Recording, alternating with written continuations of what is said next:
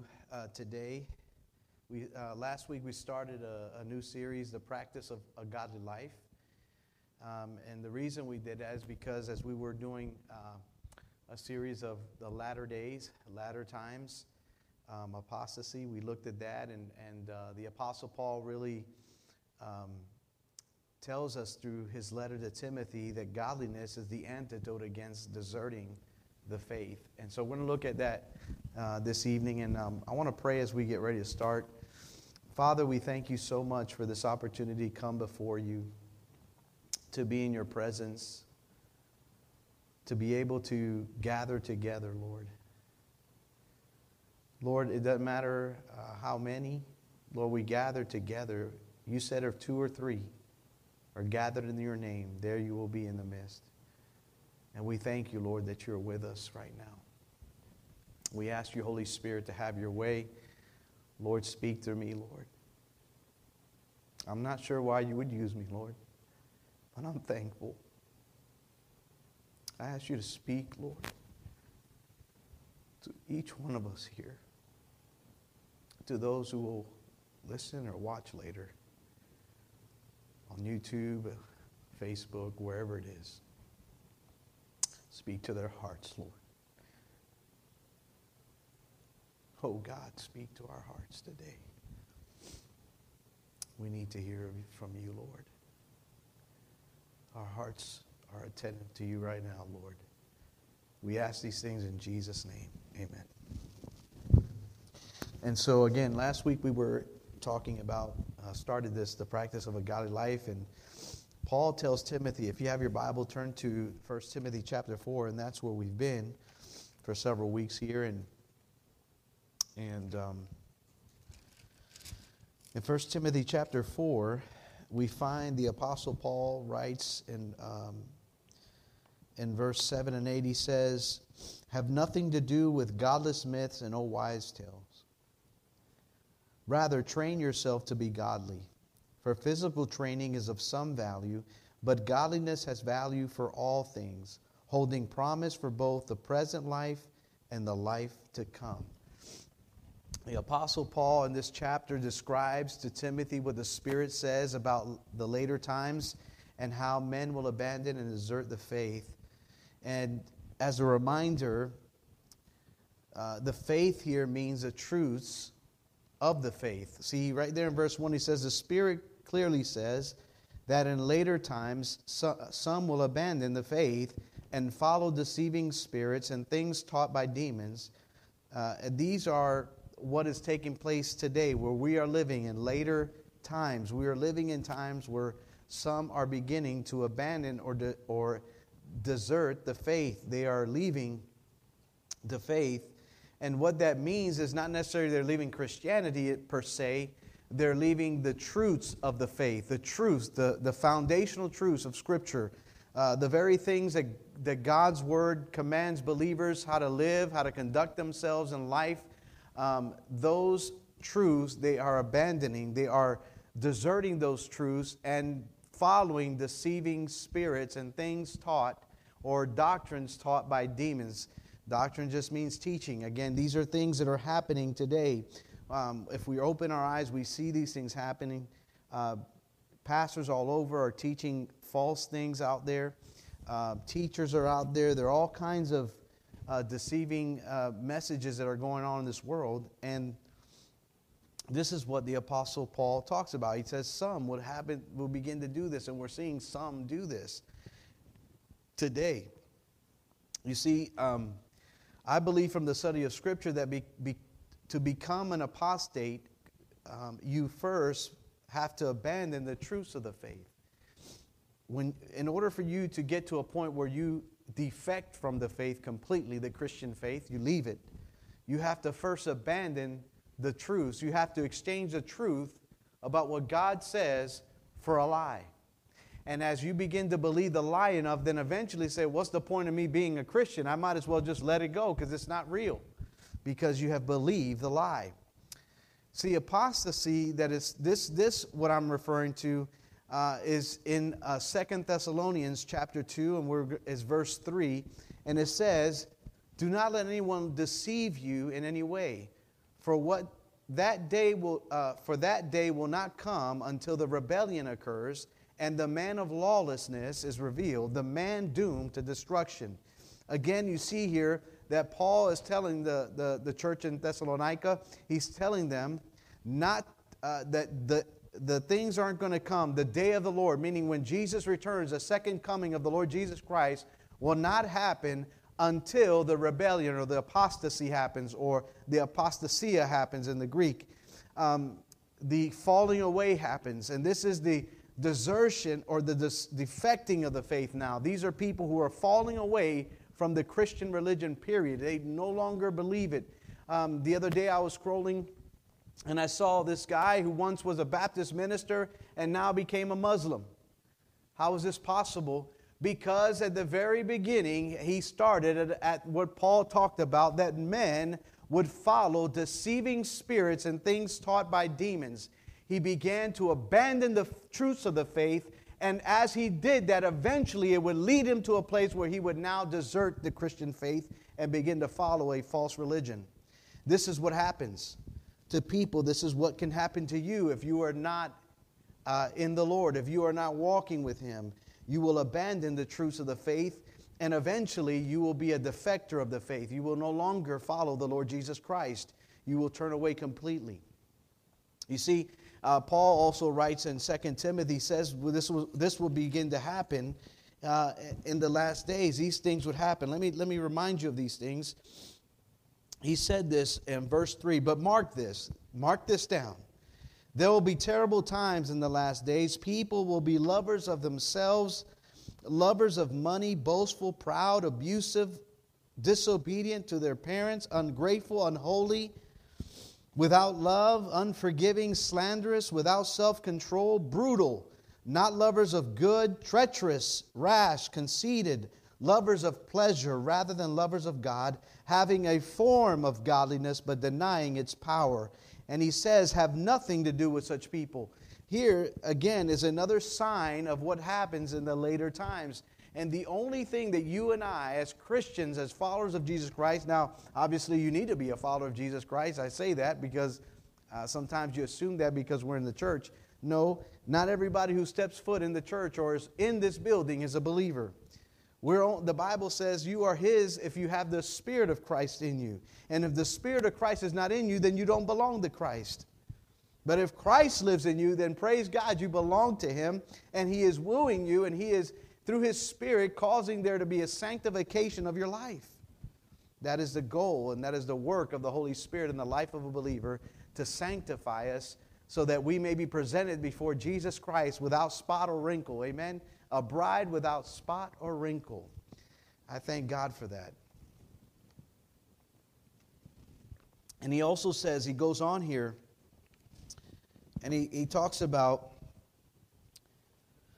in chapter 4 of 2 Timothy, he also mentions, I know this is not in my notes, but I really felt compelled to go here. Look what he tells Timothy in 2 Timothy chapter 4, and this is a description of these times that are upon us right now. He says to Timothy,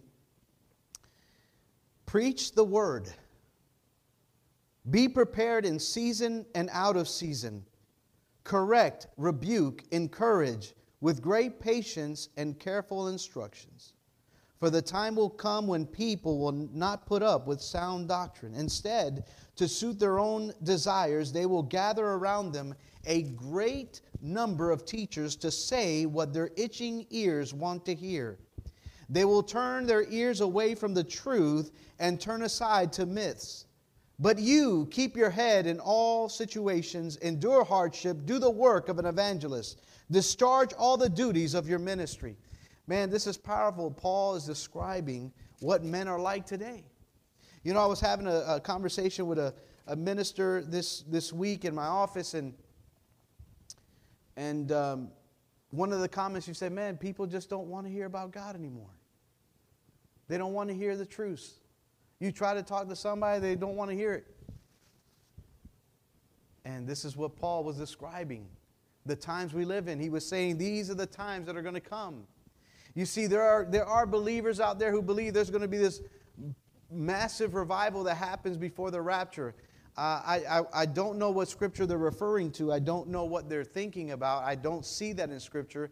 I believe that everything that is taking place now is a decaying of the world. It's a decaying of Christianity. It's a decaying of everything. Now, those who belong to Christ will remain, obviously, and there will be souls that are saved as we're preaching the gospel. But this great harvest, I think they're mistaken here. I believe the great harvest will happen after the rapture, when God sends 100,000 of his to go and preach the gospel all over the world. I believe that will be the great harvest. But what we're seeing today is a complete defecting or abandonment by people. There are people doing this. Not all, some. It says some, not all. Praise God for that. Amen. Because those who belong to Christ remain.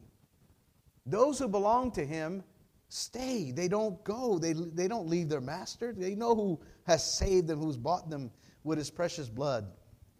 So again, Paul, again, he tells them in this same, go back to 2 Thessalonians, I want you to see this, 2 Thessalonians chapter 2. Paul tells in the same chapter of chapter 2 here in Thessalonians, he says that this people have defected and so perished because they did not love the truth. I want to ask you a question. Do you love God's truth?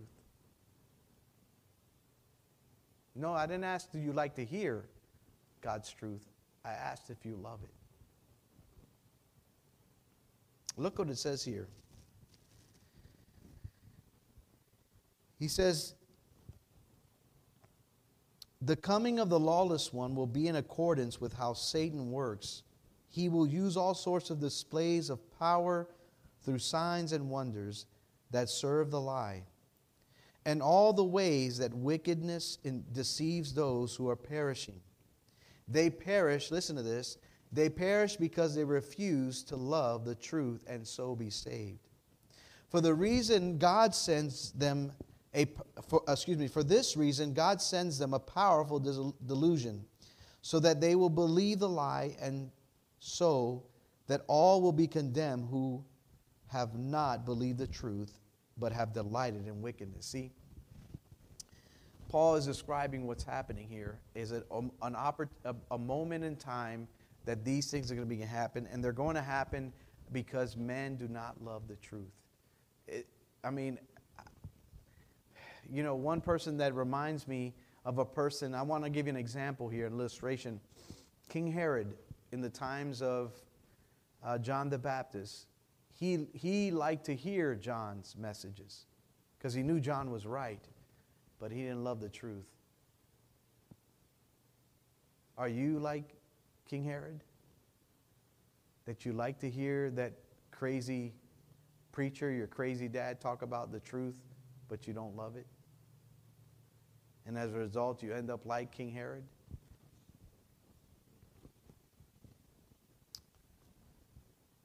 That's something you got to ask yourself. God has given me the task of taking care of you by feeding you the Word of God each week, by protecting you from wolves and strengthening you when you're weak. That's the role that God has given me as a shepherd. Your responsibility as a believer is to listen to the great shepherd of your soul, Jesus Christ, and obey His word.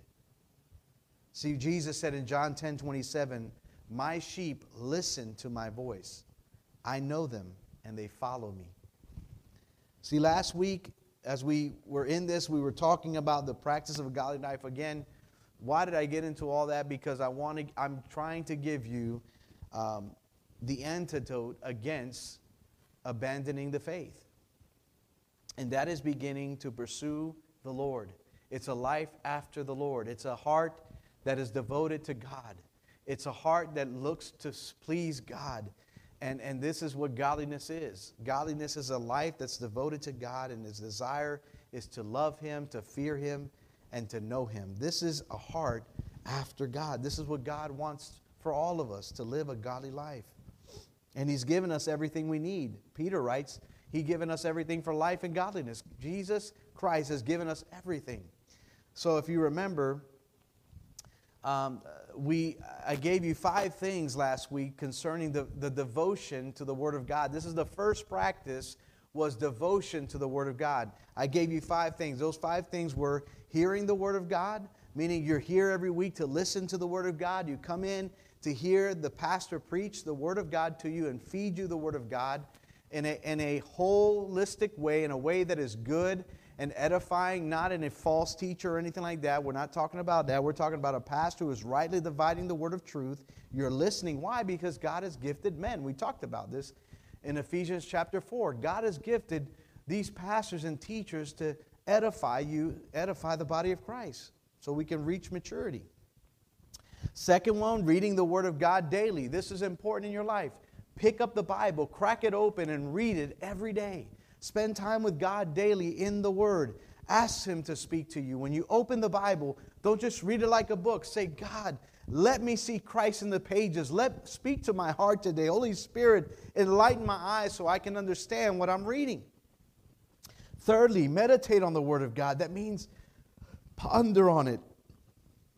Study it. Look for the treasures that God has in the Word of God. Fourthly, committing the Word of God to memory. Commit the Word of God. Remember the Psalm 19. How does a young man keep his way pure? By hiding the Word of God in his heart. Fifthly, we learn from James that we're to practice the Word of God. Amen. We're not just to merely listen, but do what it says. Amen. And today I want to give you a second practice of a godly life. And that second practice is a life that's devoted to prayer.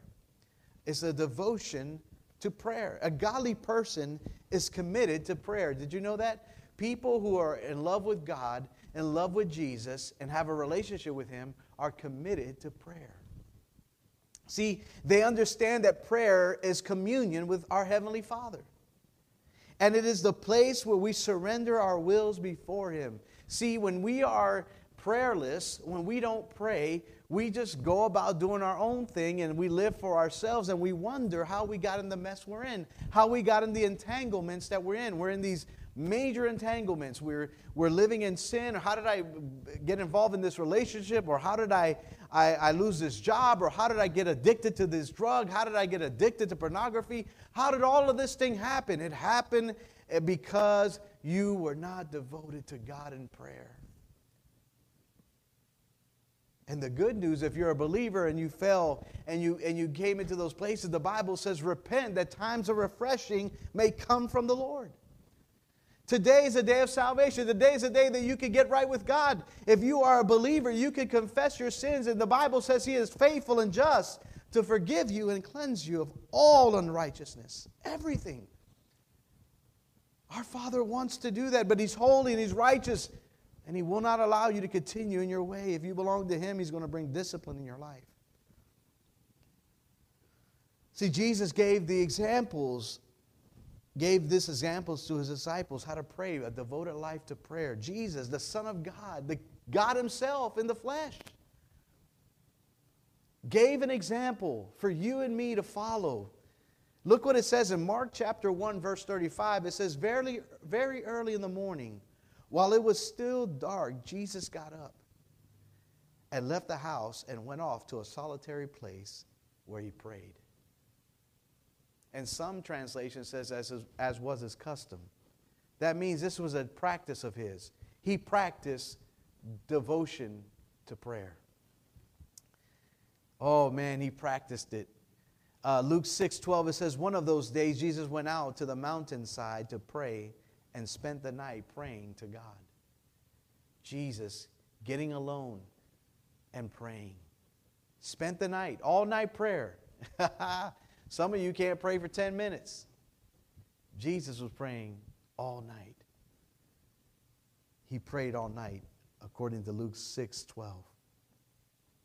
Luke 11:1. One day Jesus was praying in a certain place where when He finished, one of His disciples said to Him, Lord, teach us to pray, just as John taught his disciples. I want to look at some quotes of some Christians of the past who talked about prayer. This is important. Why? Because prayer It's like breathing air. It's air. For a person to live, they need air. They need oxygen. Well, prayer is oxygen for the believer. Leonard Ravenhill writes, the true church lives and moves and has its being in prayer. Did you hear that? The true church lives and moves and has its being in prayer. He also says, the self-sufficient does not pray. The self-satisfied will not pray. The self-righteous cannot pray. No man is greater than his prayer life. Wow. Are you self-sufficient? That's why you don't pray. Are you self-satisfied? That's why you don't pray. Are you self-righteous? You think you're better than everybody. You think you're holy. You don't pray. Pretty profound words. Andrew Murray. I remember when my kids were younger, I read a book about Andrew. I read them a book on the kitchen table every couple days. We would read at night, and I would read about his life and ministry. And this is what he said. We must begin to believe that God, in the mystery of prayer, has entrusted us with a force that can move the heavenly world and can bring its power down to earth. Wow.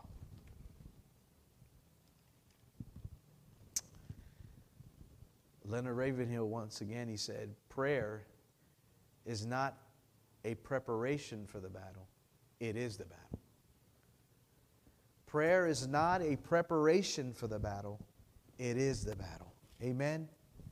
See, we need to understand that we need to be people who are battling in the Spirit in prayer. I like this quote from Leonard Ravenhill. He said, if we had more sleepless nights in prayer, there would be fewer souls to have a sleepless eternal night in hell.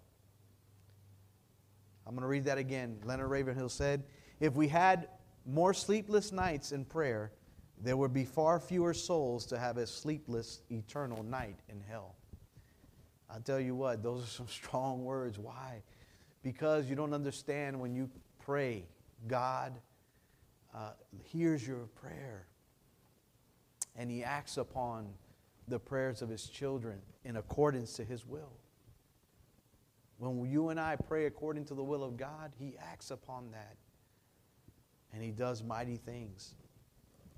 He does mighty things when we surrender ourselves to Him in prayer.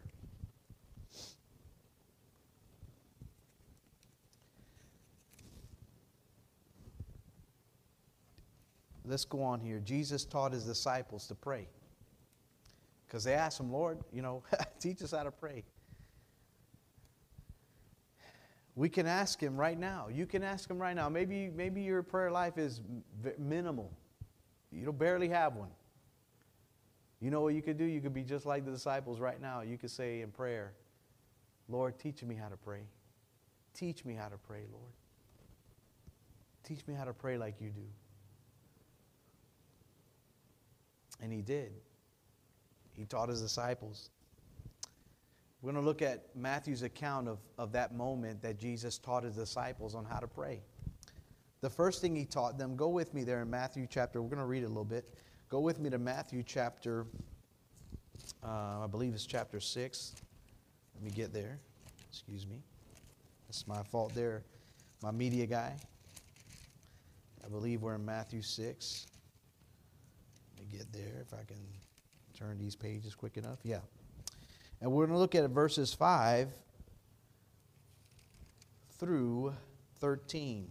Verses 5 through 13. Let's read. And when you pray, do not be like the hypocrites, for they love to pray standing in the synagogues and on the street corners, to be seen by others. Truly, I tell you, they have received their reward in full. But when you pray, go into your room, close the door, and pray to your Father who is unseen. Then your Father who sees what is done in secret will reward you. And when you pray, do not keep on babbling like pagans, for they think they will be heard because of their many words. Do not be like them, for your Father knows what you need before you ask Him. This then is how you should pray. Our Father in heaven, hallowed be your name. Your kingdom come, your will be done, on earth as it is in heaven. Give us today our daily bread, and forgive us our debts as we forgive our debtors. And lead us not into temptation, but deliver us from the evil one.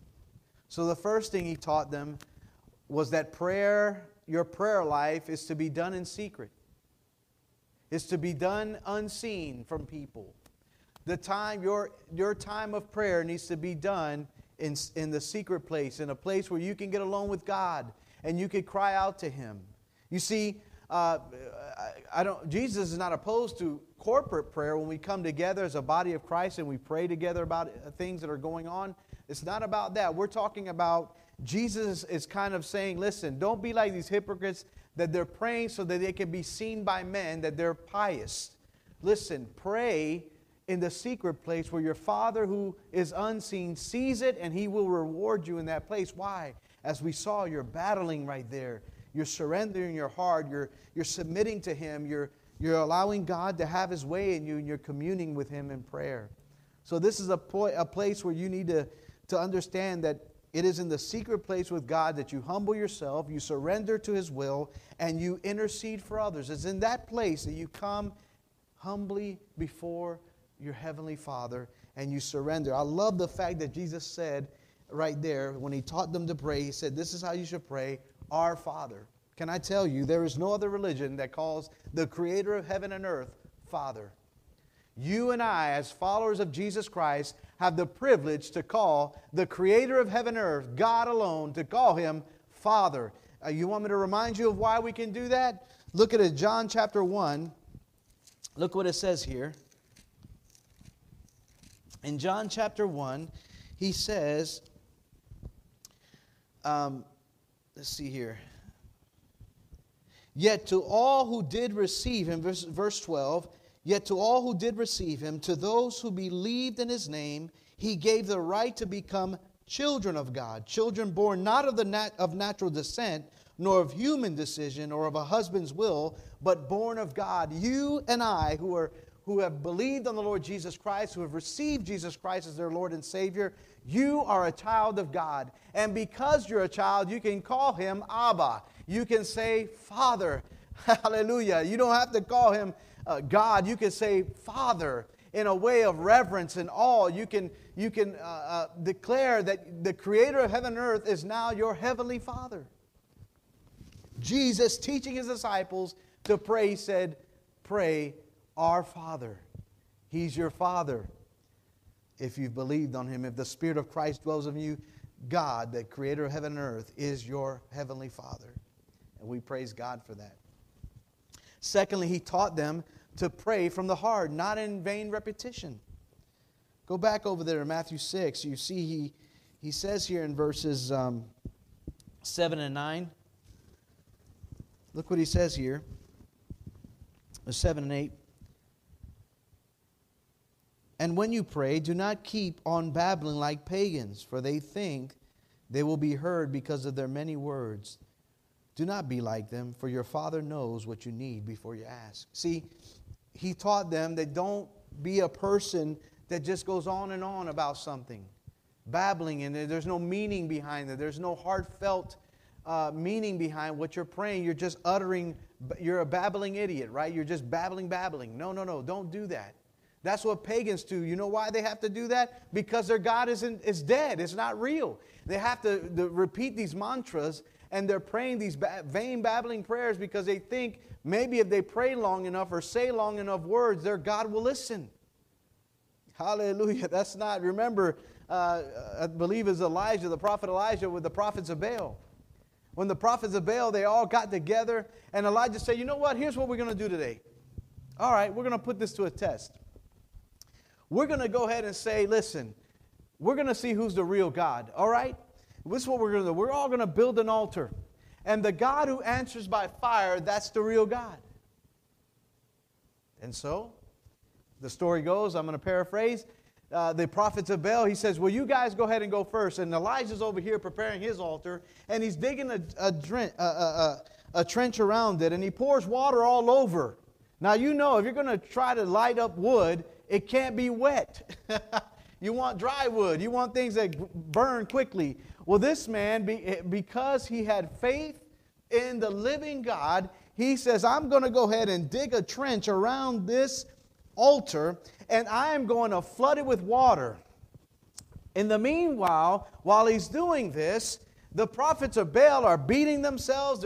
They're repeating their prayers constant, and nothing is happening. And Elijah begins to mock them. He says, I guess he's not listening to you, is he? I guess he fell asleep. And that's not what happened. And then Elijah calls on the name of the Lord, and fire falls on the altar and consumes everything, the water, everything that was there. And the Bible says that Elijah at that moment took the sword and put every one of those false prophets to death. Why would God allow him? Why would he put them to death? Because they were leading the people astray from the living God, to false gods, to gods that are dead, that are mute and dumb, like they were, because they were making them and fashioning them with their hands.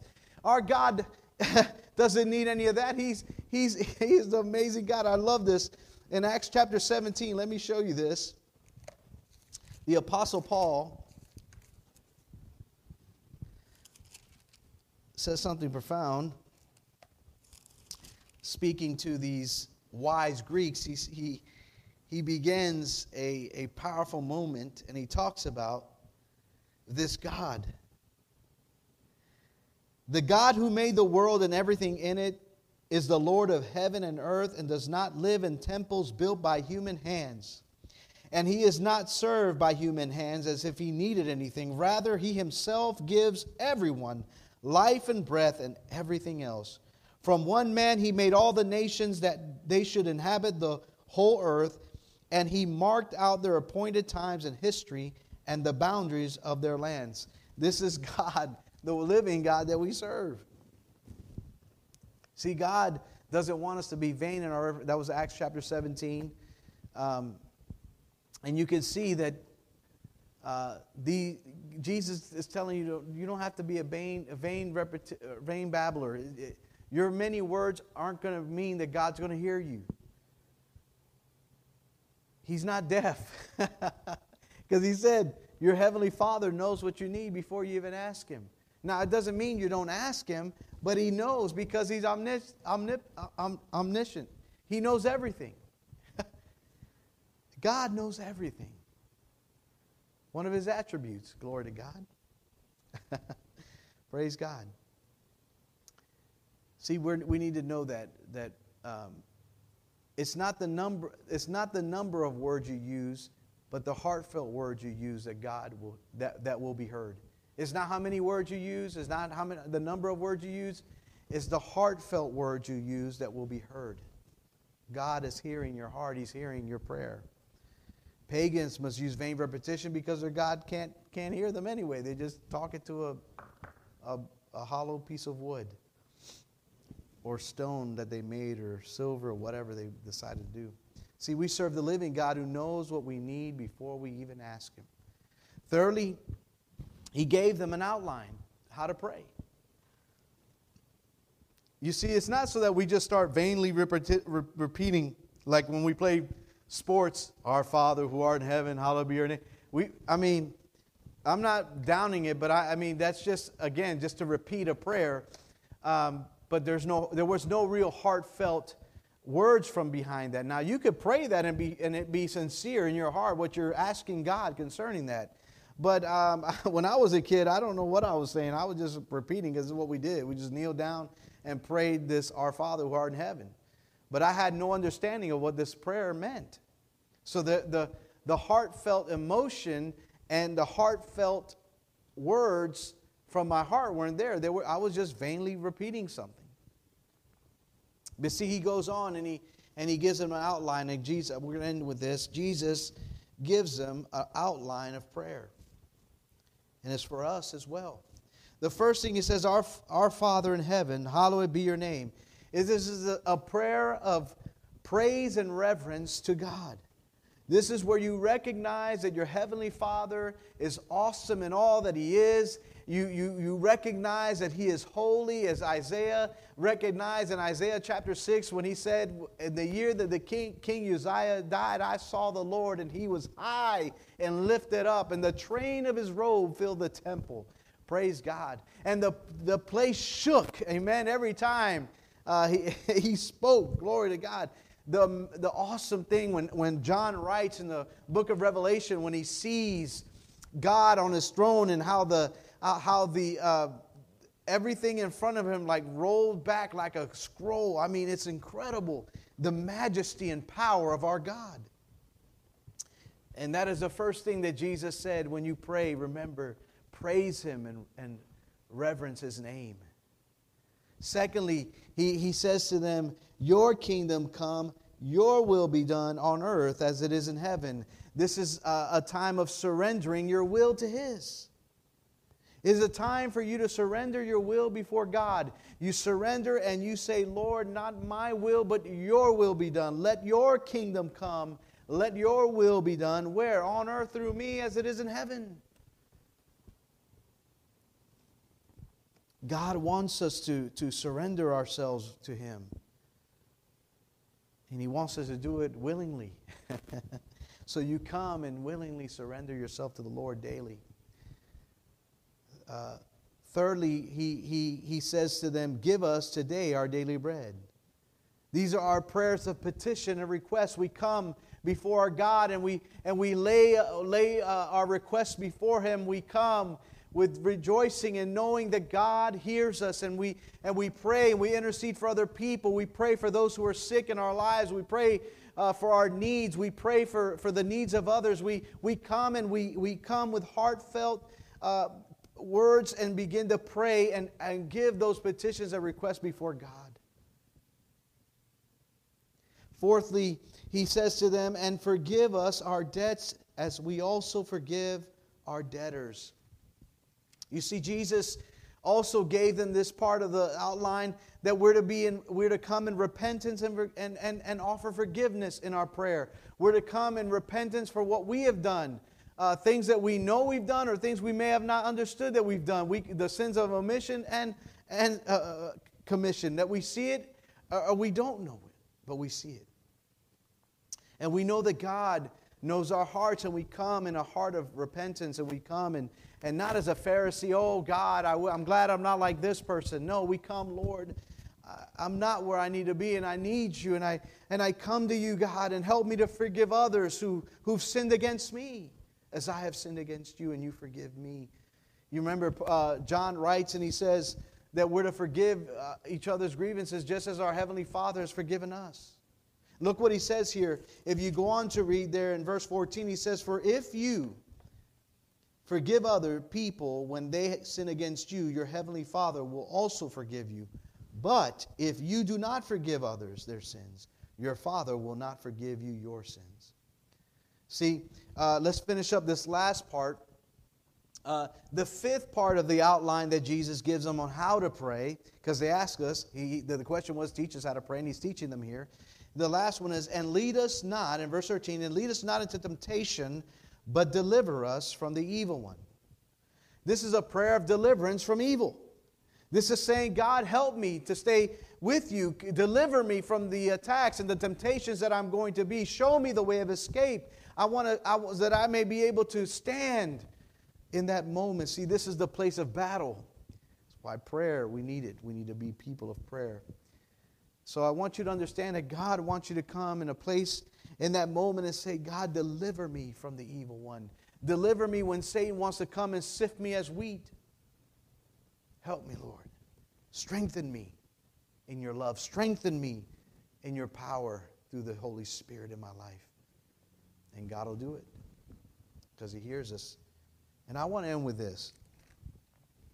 One of my favorite scriptures. One of my favorite scriptures in 1 John chapter 5. I want you to look at verses 14 through 15. He says, this is the confidence we have in approaching God. That if we ask anything according to His will, He hears us. And if we know that He hears us, whatever we ask, we know that we have what we asked Him for. Hallelujah. That's good news. That we know that He hears us, and if we know that He hears us, we know that we have what we asked Him for. Our Heavenly Father loves us, and He wants to answer prayer in your life. And that prayer will be according to His will. Amen? Man, I don't know about you, but that has encouraged me today. That's edified me. It's reminded me the importance of prayer in my life. And I pray that this word would remind you the importance of praying in your life and surrendering your will to God. And have come to communion with God. Come to a place that you're fellowshipping with Him. Let's pray as we get ready to end. Father, I thank you so much for your word today, for reminding us of this practicing of a godly life, being devoted to prayer. Lord, we come to you today and ask you, teach us how to pray, Lord. Teach us how to pray. Teach us to be devoted to you, not only in your word, but in prayer. Surrendering our hearts to you, bringing our petitions and requests before you, Lord. Asking you, Lord. Surrendering our wills before you, God. Asking you to deliver us from evil. Repenting and offering forgiveness to others, Lord. God, have your way in delivering us from the evil one. Lord, help us today in our weakness. Holy Spirit, we thank you that when we don't know how to pray, you intercede for us. That prayer, that the words that come out of us, Lord, that we don't even understand. But it's a praying in accordance with the will of God. I thank you, Lord, that everything will be answered in its time. And Lord, help us to be found faithful until you come, Lord. We love you, and God's people said, amen. God bless you.